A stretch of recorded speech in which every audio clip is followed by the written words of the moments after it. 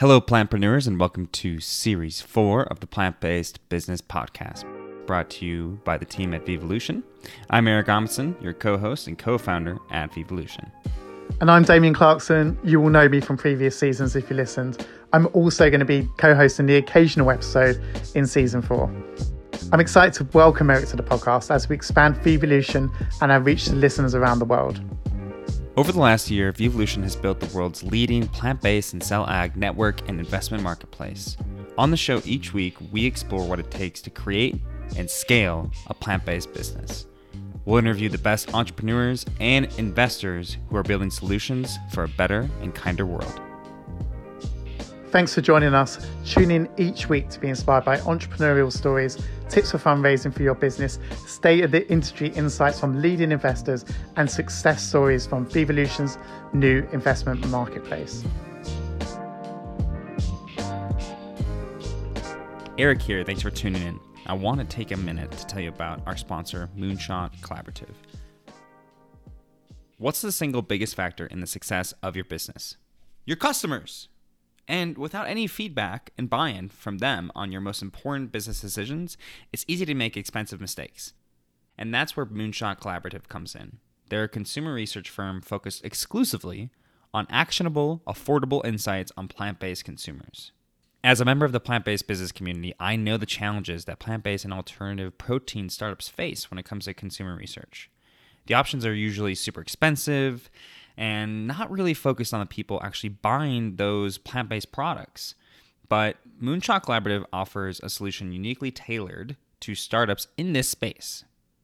Not only is their research cost-effective and action-oriented, but every member of their panel has purchased a plant-based meat, egg, or dairy product in the 90 days prior to signing up. Moonshot Collaborative has a solution to fit any budget. You can choose from custom research, or multi-client surveys that offer group pricing, or maybe you need in-depth reports on the beliefs and behaviors of these key consumers. So if you're a startup looking to learn more about your customers, you can use code VEVOLUTION to get 20% off your first 5 survey questions with Moonshot Collaborative. That's VEVOLUTION, VEVOLUTION, to get 20% off your first 5 survey questions. Just head to moonshotcollaborative.com to get started. Eric Amundsen here, and today I'm joined by Sadrah Schadel, co-founder and chief creative officer of No Evil Foods. Sadrah, how are you doing today? I am doing really well. How are you, Eric? I'm doing good. Happy Friday. Happy Friday. Yeah. Are you still in Asheville area? Yeah. So our company is, it started in Asheville. It is headquartered in Asheville. We have a remote team now. I think we sort of dispersed across the country during COVID. And I think that that's just kind of where our company, like many others, will settle in being more of a remote team.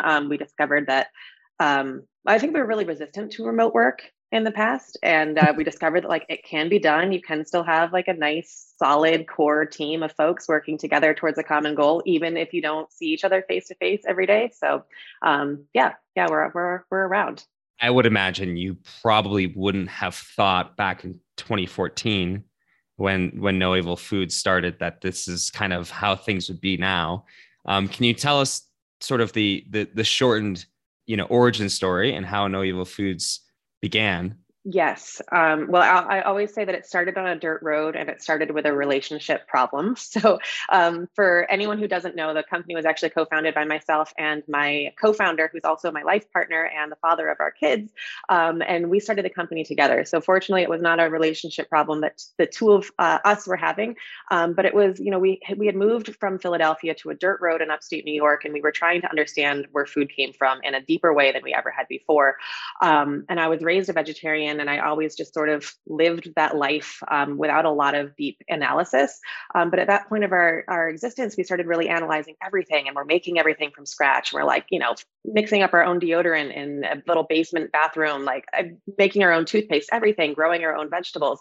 But like, we're still going to the store and buying these super heavily processed plant-based meats. And when we started to look at that in the same way that we were looking at everything else, we're like, back up a minute. Like, these aren't, yes, they're vegan. Yes, they're plant-based. They like check one box, but like they're not really based from plants. I don't know what they're made from. Hmm. They're loaded in all sorts of things that I'm trying to cut out in every other area of my life. Like, does this really make sense? So that drove me to literally pull ingredients off of our pantry shelf that we purchased at a local co-op and tried to build a better plant meat that, was more sustainable from an ingredient standpoint, that was better for people. So we're, reshaping our systems of eating and not kind of falling back into plant-based versions of the same problems that we've had for eons. And that obviously was really good for the environment too. And kind of, as we got closer to the earth and started growing our ingredients from the ground up, not that we used in our products, but ingredients for our lives that we were really growing and nurturing from the start, we wanted something that would sustain that planet for years to come. Do you believe that you were always destined to be an entrepreneur? And, in general, what really made No Evil Foods kind of take that first step? What were sort of those first couple steps with the business?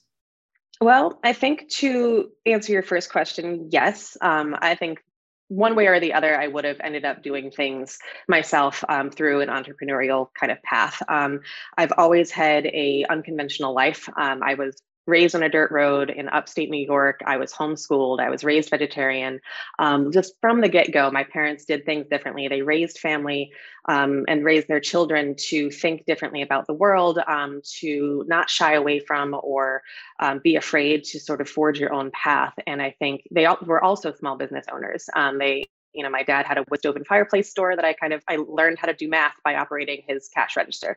And then my mom had a small country furniture and accessories store that I spent a lot of time working in and merchandising and stickering items. And I think seeing both of my parents go through the ups and downs of having a small business, of being a business owner, of raising a family on their own terms, while living their life in the way that they found suited them best and aligned most with their values, really resonated with me. And I think that even if I tried to fight it, it was never going to go any other way for me. I'm just too much of a fiercely independent thinker that I have a vision for the world, and I feel this like deep need or inclination to align the world with my vision, even if it's, it's not like I'm closed-minded and it has to be only one way. But when I think that there's such pressing realities of the world that we need to address that are impacting people across the globe, I feel like a personal sense of responsibility to take action on those things. And so I think entrepreneurship for me is the outlet for a lot of those feelings. How it started in terms of, getting from the dirt road basement kitchen that we made the products into, Whole Foods and Sprout stores nationwide was a little more of a slow and, I guess, again, a nonlinear transition or nonlinear path. Both Mike and I were living in Asheville. We had relocated from New York, chasing the sun, thinking we were going to have this wonderful little sustainable home life. And we were working in restaurants and bartending and serving to sort of supplement our income, doing a small CSA on the side that we were selling to the community. But we wanted to do something bigger. We both had this desire to give back in a bigger way. And we would serve our plant meats that we would make for home use to our family and to our friends. And we realized that we could really bring people together, from our friends who were vegan and vegetarian, but now being in the South, many more people who were not vegan and vegetarian who would come to our house. And everyone was like, this is really good. And that just started it was just a little inkling in the back of our head for a couple of years, until finally we were sitting on the back porch one day and thinking hey, do we really just want to be bartenders and servers for the rest of our lives? And that's a very admirable lifestyle. We loved living it. It allowed us to travel, it allowed us to save money, have a lot of flexibility over our schedules. But when we really took a deep look inside and thinking about what do we want to give, it was more than just a wonderful craft beer. We really wanted to give something else to our local community and to the larger community. And so we decided to start small and take our products to the farmers market. And that was April of 2014. Within a few months of our first farmers market where we sold out, we started getting phone calls from local retailers who had customers asking for our products. And so we started getting into a couple small co-ops and other independent retailers. And then in about 8 or 9 months, we were locally available at Whole Foods. And then it kind of just snowballed and continued to grow and accelerate from there. Wow. Approaching 8 years now. It's incredible. Yes. For those listeners who don't know, what is No Evil Foods? What are the products? What exactly are you creating? and how has your products changed over time? What have been sort of the core product line, and where are you at now with that? Yeah, minor details. What do we do? Um, so, No Evil Foods makes meat from plants. Essentially, we make plant-based meats from simple AF ingredients. So those are animal-free ingredients. I don't know what you were thinking, Eric, but definitely stands for animal-free. How they've changed over the years is really, I think, the most notable thing about how our products changed is that it hasn't changed. They were made in a home kitchen, and we have just scaled up those home kitchen recipes to produce more of them. We're still small batch. We're still batch oriented in our processes. And so we're still using really high quality ingredients. We're still chef driven. And I think that we still stand for a healthy product that has incredible texture and the best macros that you can find in plant-based meat. So we don't, in one of our new products kind of diverts from this, but in all of our existing products on the line right now, we don't add any oils to our products. So it's very, very low fat. It's very, very low carb, and it's incredibly high in protein. And we're also using blended proteins from a combination of chickpeas and grains, so a grain and legume blend, which creates all of the essential amino acids. So from a nutritional, a macro nutrient standpoint, and a taste and texture, we're so chef and culinary driven and nutritionally focused that it's a really unique place to be in plant-based meats. And I think, I've been eating your products for a long time. It's been a staple of mine for many years, and it is simple. You're right. You look at the nutritional profile, and it is simple ingredients that you can read. And I think that giving that option to consumers compared to what is out there is extremely advantageous. And you have kept it simple. You haven't had this huge line of products and too many different categories. So I think it's been a smart move on your play. You've been a leader, I'd say, when it comes to sustainability. Can you tell us about your plastic negative initiative, and why is it so important to No Evil Foods to do that? Yeah, well, we're really, really proud of being a plastic negative company. We were the world's first plastic negative plant-based meat brand through a partnership with an organization. It's a global organization called Repurpose Global. And it was important to us because I think, our mission statement includes the health of the planet as well as the health of people. And I think oftentimes when we think about the health of people, we're only considering that from an ingredient standpoint, making sure that we're creating nutrient-dense products that contribute to lower risks of dietary illnesses, heart disease, diabetes, things like that. It was important for No Evil Foods to broaden our scope a little bit and think about health not only in terms of ingredients or access to healthy food, but also packaging and how that impacts not only the health of the planet in terms of air, water, land pollution, but also who is impacted by our usage of plastic. And being a food product and a frozen and refrigerated food product at that, it was really, really challenging for us to get rid of plastic altogether. So I did a deep dive into all of the various options and really started to categorize them and try to figure out what the best path was. So, on the one hand, there's like virgin plastic, and then you're like, well, that's no good because that's, comes straight from petroleum and it's, made brand new. So maybe I'll do recyclable plastic that can also be recycled. And you think, well, that's great, but only 8% of plastic actually gets recycled, or 9% of plastic, and then 91% of plastic ends up in landfills or ends up in oceans and other ecological environments. And then you're thinking, well, okay, bio-based plastic, like that's the way to go, except the waste management for bio-based hasn't really been developed yet. So even though you're not putting petroleum into the front end of it, the back end, you're likely to just have these products either contaminate the recycling stream if they end up getting recycled, or they end up in a landfill anyway. So, it's mind-boggling. And one of the things that I finally came to was, all right, I can't get away from plastic yet.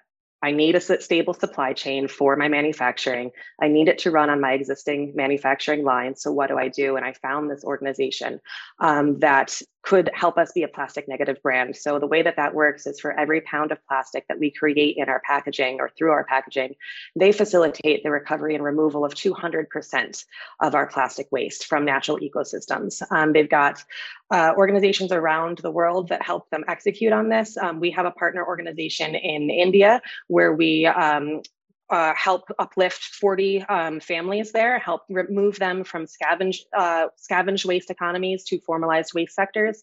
And our relationship with Repurpose Global also helps develop the infrastructure, because a lot of the plastic, if you don't know, that we create here in the United States doesn't stay on our shores. It gets shipped to the global south. And that's a really big problem that we're really not focused on in plant-based or any other industry. And I think that that's something we need to turn our heads towards a little more directly. It's so interesting, right? I think it's, within the vegetarian and vegan consumer community, there's so much focus on like, what are we supporting that is being hidden from us, right? It's like, would you consume something, the whole glass wall thing, right? If factory farms had glass walls and you could, or I don't know if that's the exact language, and you could see what was happening. Yeah. It's sort of the same thing, I think, with so many other things, like especially with plastic. Like, it's so easy to just consume and to not think about where that's going. And sure, like, oh, of course, like I'm in an urban city in the US. Of course they recycle. If I, it's just so much more complicated than that. And I think that initiative that you've really just like tackled and like made an important part of what you do is really impressive. So congratulations on that. Yeah, I mean, I just think it's so important that we put food systems at the forefront of combating the environmental crisis, and not just from an ingredient standpoint. I think that we have to start now that we're like, the competition has increased so much in the plant-based category. There's so many new brands entering, like, not that there's not more work to do there, but I think that we need to now sort of take the next steps at how do we address these other problems that are also very, very pressing. It's like creating a standard, right? Around like how business should be done. Yeah. So we've covered a few basics now. We're getting familiar with No Evil Foods. I mean, yeah, like I said a second ago, 8 years now. Like I said a second ago as well, it's been a staple, something I've been eating for many years. As a company, just being around that long, surely there's been some ups and downs, right? Being an entrepreneur and being a startup is not easy. What are some challenges that No Evil Foods has faced over the years, and that you can share with us, and how do you push through? How do you keep your head up, and how do you just get up the next day and fight through? What have some of those challenges been, and what advice do you have to other people going through just being a startup? For that consistency over the years is really hard. Yeah, being in company and as a business operating for 8 years it feels like an eternity, but it also is like a blink of the eye, because in our category, especially, we started in 2014. It was a very different category when we started in 2014 versus how it looks now. And the challenges that we experienced then are very different than the challenges that we face now as a more established brand. And some of those choices that we made in 2014, may have impacted some of the choices that we had to make later that in hindsight, we've learned great lessons from. So I think that it's a great question. And I think that the early challenges that we had were like, where do we make our product? How do we do very basic things? How do we get distribution? How do we mark up our products for retail? Some of those very business nitty-gritty operational things. The problems become different as you grow and you start bringing on a team. But I think one of the most challenging, definitely, and everything feels the most challenging at the time. So ask me again in 8 more years, and this might seem like small potatoes, but hopefully not. But I think the biggest thing is that we had to reinvent our business basically from the start. After 8 years of building, of gaining distribution, of adoption from our consumers, of enthusiasm from our customers. After 8 years of working really, really hard to push and grow this business, we sort of had to start again from scratch. And, many businesses have to do it. It happens at all different stages for companies for all different reasons. To stay relevant, to compete, to grow. There's, a number of reasons that you may have to do that. But for us, it's definitely the biggest challenge we face, because quite honestly, our company, the foundation that we built for our business was unsustainable. And we were hitting a lot of the environmental sustainability pieces, a lot of the mission pieces, a lot of these things were right, but there were a lot of things that were more foundational to a long-term sustainable operation of a business that were really not right. They were upside down. And so, despite the growth that we've experienced, despite how successful, we may have looked from the outside in the marketplace, our company was built with these huge gaps in it. We didn't have our margins locked down. They weren't strong enough margins. We were burning a lot of cash. We were running our own operational facility that had excess capacity that, was running us into the ground, and we were spending more money to operate our facility than we were bringing in. Our marketing spends were not optimized in the right way. We were sort of spending really high in the funnel where we should have been bringing the spending down lower in the funnel. Our sales strategy was not as refined. Like, there were just a lot of sort of perfect storm pieces that added up. And despite all that, we had such early success raising capital because we were growing at the same time. And it's often expected that a company that was growing as fast as we were will be burning significant amounts of cash. That's kind of like, it's a formula that works sometimes. But then when COVID hit, the formula was no longer working. Our growth started to stall. Our manufacturing started to exceed cost. We had to do a lot of additional costs through COVID to keep the manufacturing running. Retailers stopped resetting their stores. They stopped taking on new products. So new innovation couldn't come to market. We had no more access to our field marketing or demonstration grocery store demo opportunities. So we couldn't get our food into the mouths of people and make them believers in the same way. And so all of that sort of confounded to this moment where those factors, coupled on top of having some anticipated funding come through, we were in a really tough place, and we had no choice but to completely pivot and completely reinvent. And I think that that's for sure, hands down to this day, the biggest learning that we've done as business owners. And I'm speaking for Mike too, but definitely for myself, biggest learning that I've done, the biggest challenge and test of my belief in what we're doing. And if we hadn't started 8 years ago in a kitchen and done it so DIY and grassroots and bootstrapped as we had, we wouldn't know how to do it again now. And I think having had that first experience building a company positions us even better to rebuild it better than ever before. And, to your question about what keeps us going, it's that vision. It's that belief that this needs to happen. It's that entrepreneurial spirit that this is what I'm here to do. I'm here to shake things up. I'm here to make positive changes. I'm here to save animals. I'm here to drink coffee all day. These are the things I'm about. And just we gotta just lean into our why and just keep focused on that. And that's what keeps us going.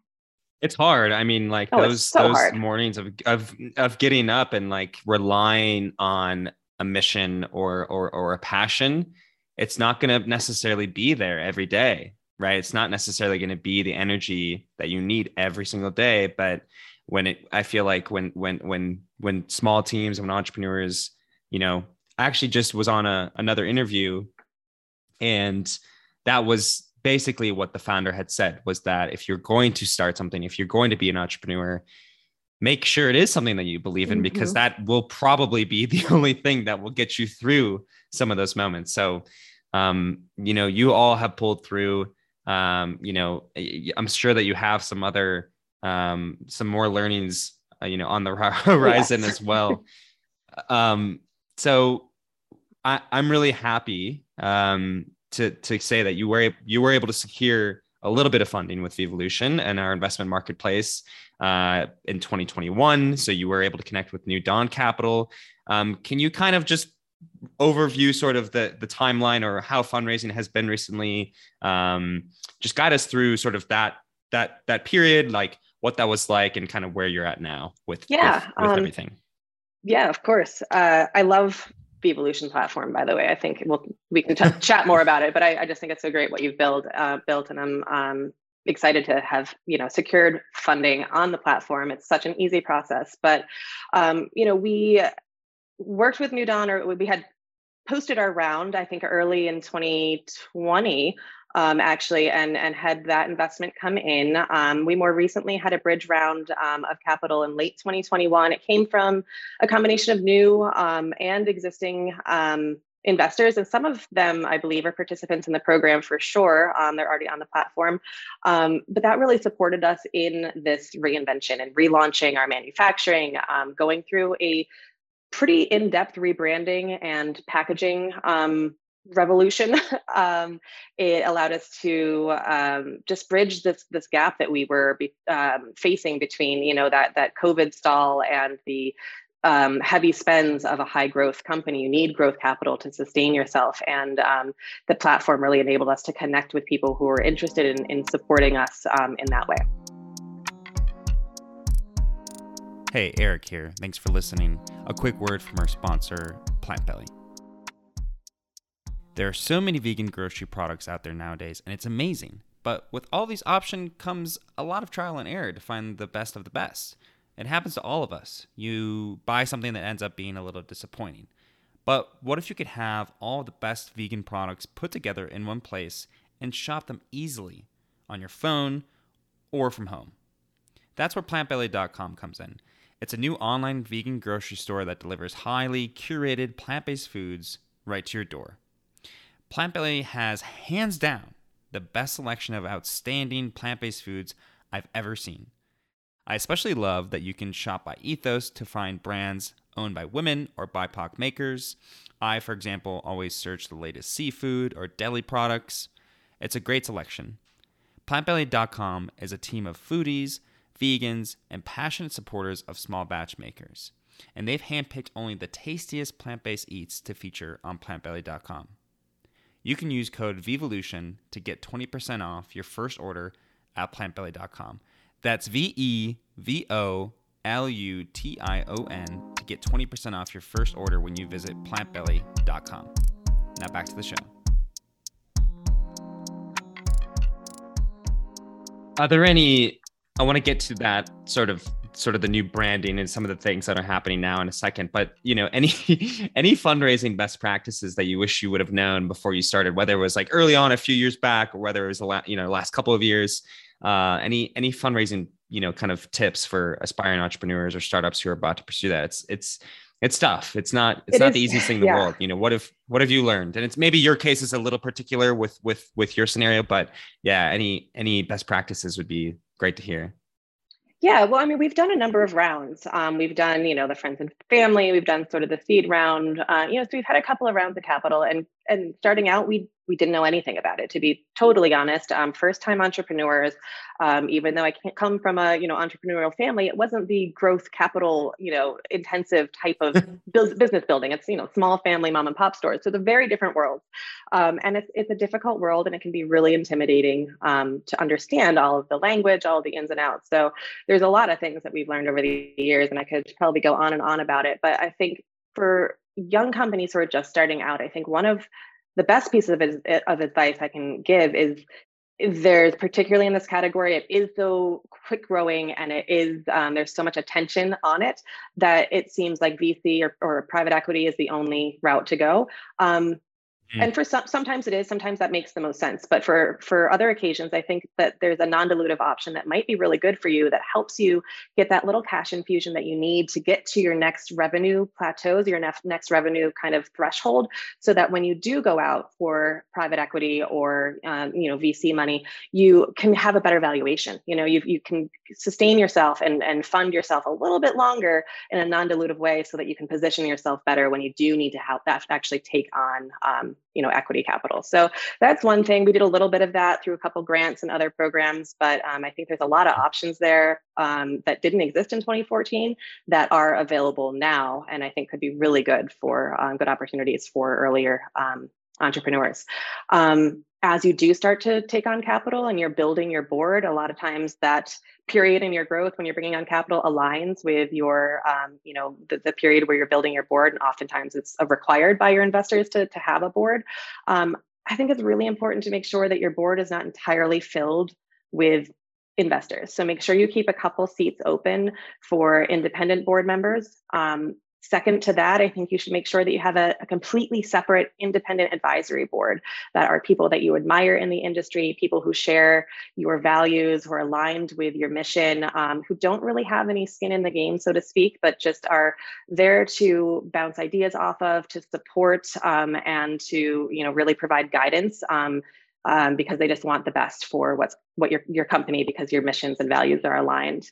And then this is not specific to fundraising, but I think it's like good advice for early entrepreneurs and late entrepreneurs, everybody is like, and it's not easy, but you have to face like the tough truths, right? Like there's harsh realities that happen in your business. There's, people you hire that didn't work out the way that you wanted them to. There's just all sorts of things. But the longer that you hide from those harsh realities and that you don't take them head on, I think the worse or the more difficult and compounded the problem becomes. And I think it can be very hard to admit to yourself that something's wrong with your business. You're always working as hard as you can. Like you're busting your butt. You're waking up even on the days you don't want to. Like you're doing everything, like pouring your guts into this thing.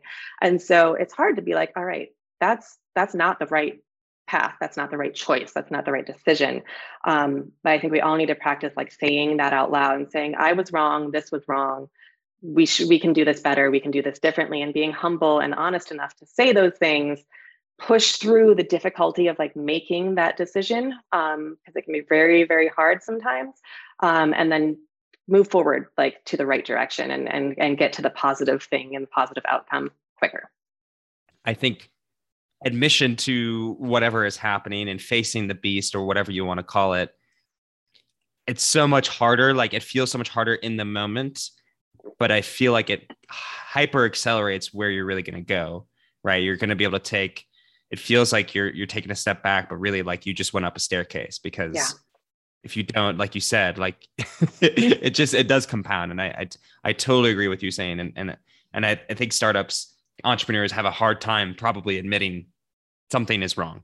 You're right. We're all passionate and want to control the situation. So it's hard to do. Yeah. Well, there's so much on the line. Yeah. There's so much on the line. There's so much external pressure that you feel that like you don't want to admit a mistake sometimes. And I think that it's really important that we that's where the growth happens. You don't grow in your comfort zone. You grow and you stretch from those difficult moments and like pushing through the sticky stuff. No, it's you're totally right. And more companies need to hear from each other and from other founders and realize that is the case. I want to ask you about, so you've been in your role for a long time. How has your role changed over the years? I would imagine that your responsibilities have kind of come and gone with different things that you're working on. And as different leadership enters the team, how do you kind of let go of some of those things? How do you empower other teammates to really just become a better version of you, of Sadrah?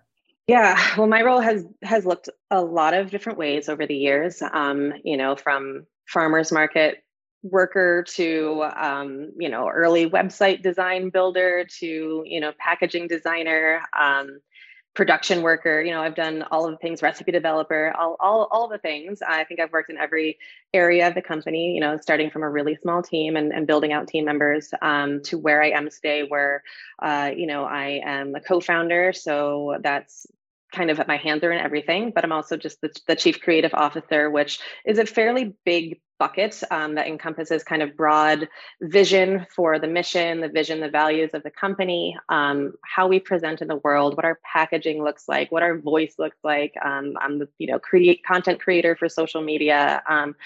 And I think that the business is still much a reflection of me and my personality and my core being in so many ways, even just the fact that like it's a vegan company and this is like a lifelong commitment of mine, like to even as down to that, this company is in a lot of ways me. I think that it comes to demonstrating with authenticity as much as possible for our team and showing up in like our true selves and trying to like let go of some of that business formality. It doesn't mean we don't take things seriously, but like I often refer to myself as the rodeo clown because, businesses, and I don't know if anyone on my team knows besides Mike that I refer to myself as that, but surprise. But, there's all these, heavy conversations or deep discussions, and sometimes like you need to lighten it up, and I'm the one on the comedic relief, and I'm the one that I just am who I am, and I'm not going to be anybody different. And I think that through being exactly who I am and showing up exactly in myself at as many opportunities as I can, it inspires and encourages others to do the same. And I hope that our teams feel welcome to show up in their quirky, authentic, unique selves, because I think that's what makes our team special. That's like what makes the world special, is when everyone can just be who they are. And I think it's important to build those spaces for people where you don't feel pressured into this box of, suits, and you can really just show up with your green hair and say, this is who I am, this is what I believe, and demonstrate through your actions and your practices that you are a responsible business leader, that you are a caring individual, that you are someone who is building a better world, and show that through your words and through your actions as much as possible. And then the rest doesn't matter.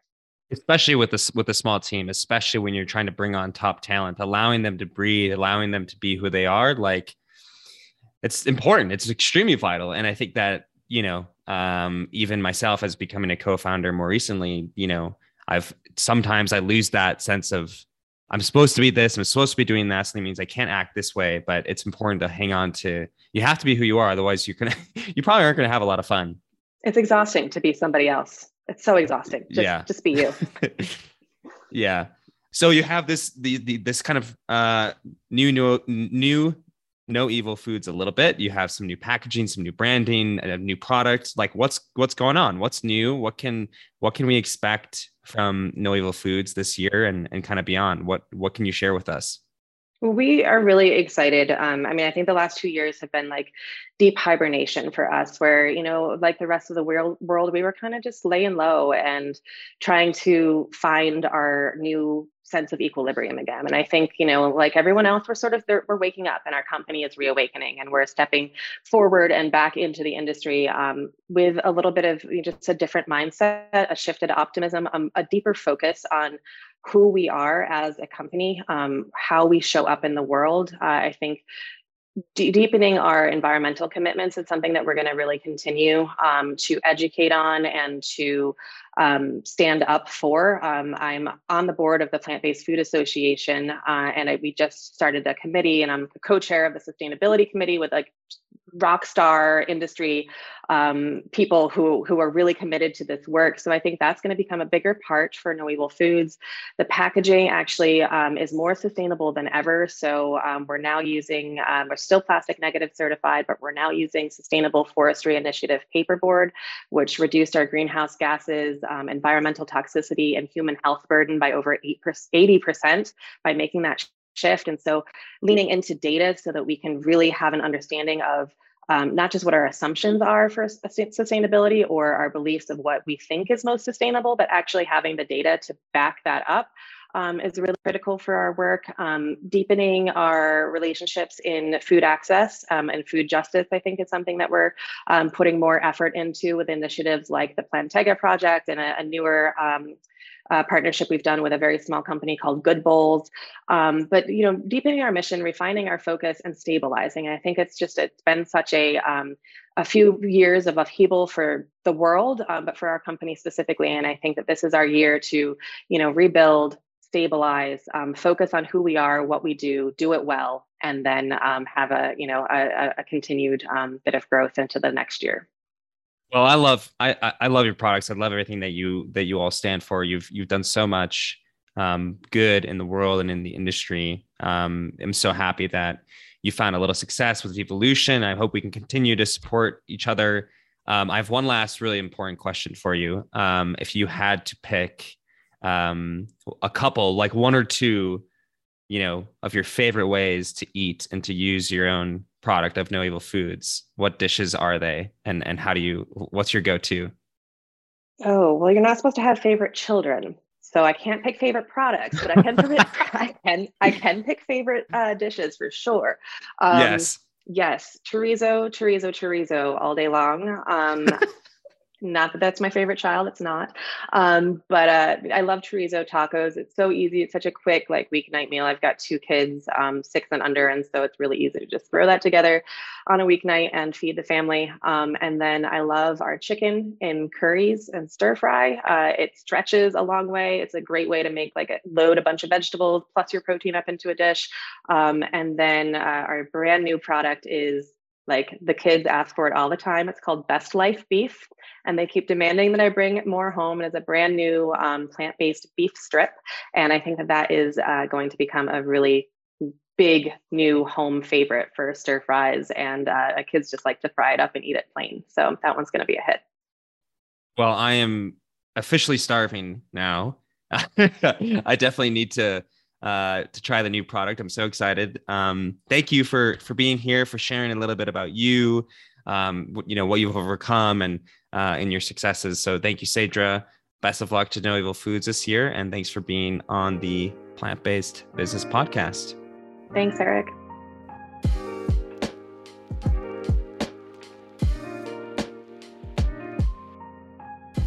Hello, Eric here, and thanks for listening to this episode of the Plant-Based Business Podcast brought to you by us here at Vivolution.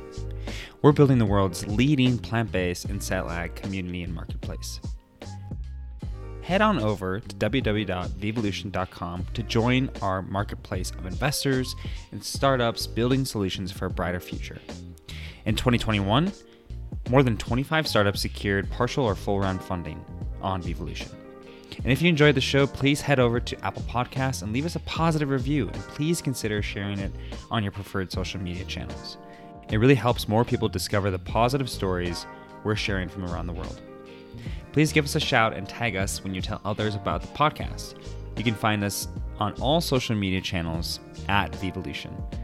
And you can email us at hello@vivolution.com if you want to reach out. We love hearing from our listeners. As always, thank you to Bridie Allison Child, who edits the podcast, and all of our guests and you, our listeners, for supporting the show. See you next time.